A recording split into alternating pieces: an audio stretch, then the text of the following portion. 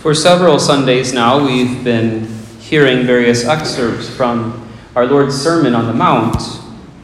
It'll all be interrupted this coming week when we begin Lent. There's more in the Sermon on the Mount, but we don't get it this year. But today, in a very real sense, Jesus reaches kind of the apex or the summit of his teaching with these rather challenging words: be perfect, just as your heavenly Father is perfect. And he gives, as an example of how to live this, the command to love our enemies. One of the beautiful things about our faith is that God himself only commands us to do what he himself freely does first. That's why he says, be perfect just as your heavenly Father is perfect.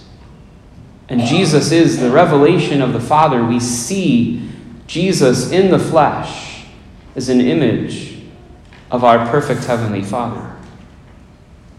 And so our Lord in his own life lived this teaching most clearly on the cross. As he was hanging there on the cross, the Roman soldiers who had fixed his hands and his feet to the wood with the nails heard him pray, "Father, forgive them. They know not what they do." He loved his enemies.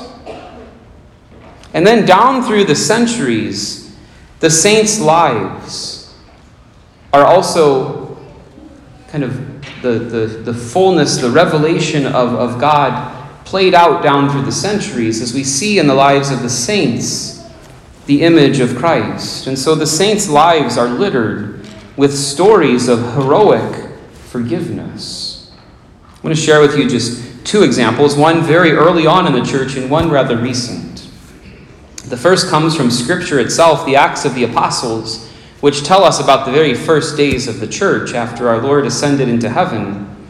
And there we meet St. Stephen, one of the first deacons of the church, who is arrested by the Jewish Sanhedrin and sentenced to stoning. And there, present at the stoning of St. Stephen, is Saul, who is approving what is happening. And as Stephen falls to his knees on the point of death, he says, "Lord, do not hold this sin against them." He loved even his enemies. Even more recently, St. Maria Goretti, 1902. She lived just over 100 years ago. She was 11 years old in 1902 in Italy when her 18-year-old neighbor Alessandro approached an attempt to commit impure acts with her. It wasn't the first time he'd done this, and just as before, she resisted, told him it was a sin, and that she wouldn't cooperate. But this time, for whatever reason, he went into a violent rage and he stabbed her 11 times. She was taken to the hospital, and the next day she died. But just before that, she said that she forgave Alessandro and she wanted to see him in heaven with her.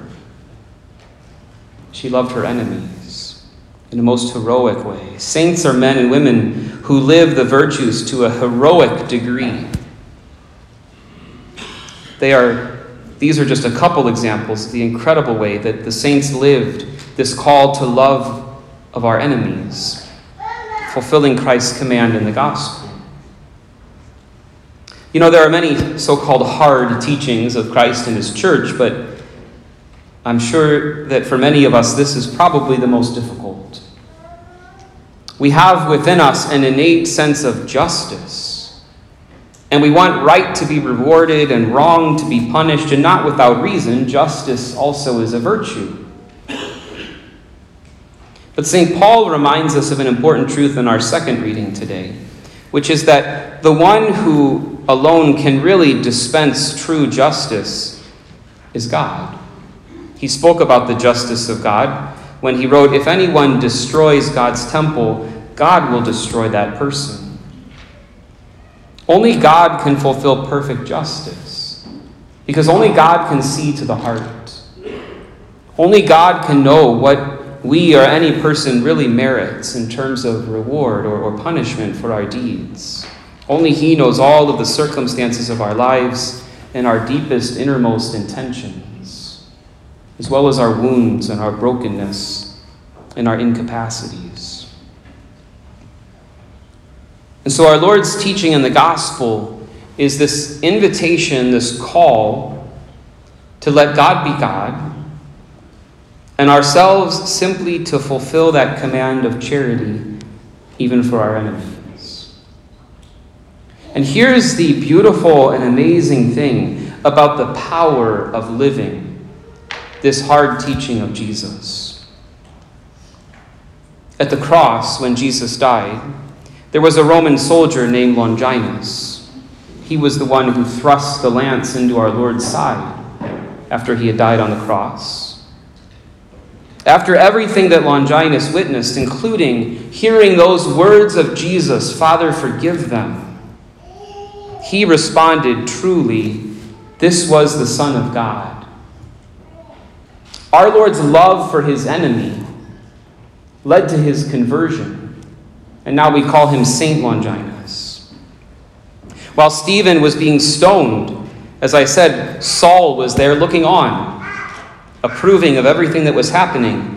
And he heard the prayer of the martyr asking the Lord not to hold this sin against him. It's the end of chapter 7 of the Acts of the Apostles.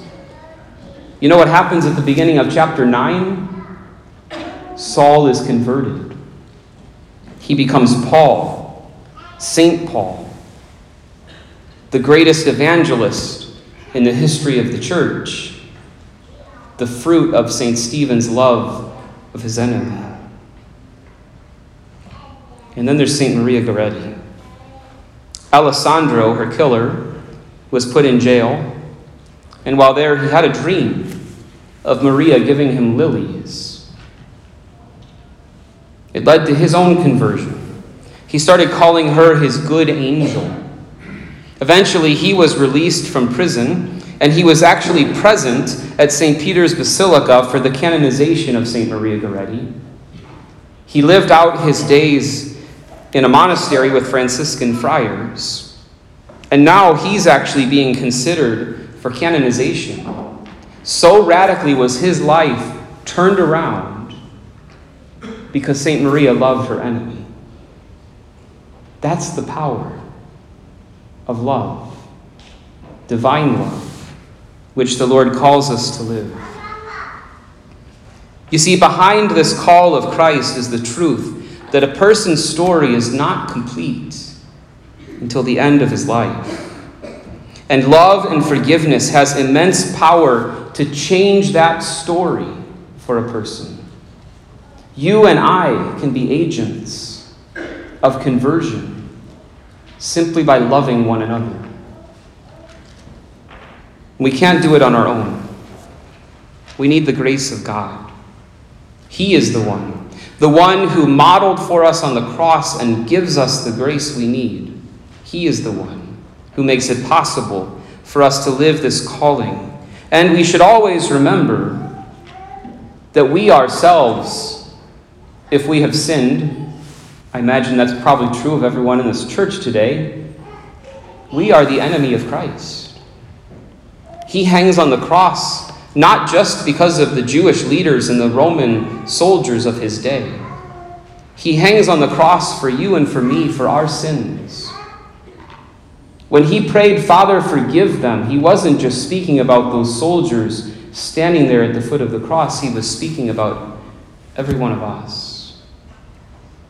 And our lives are different because of it.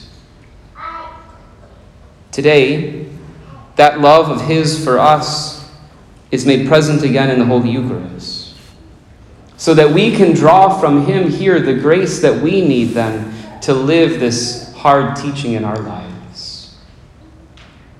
Maybe today, as you come before the Lord's altar, you could call to mind someone in your life whom you find it difficult to love.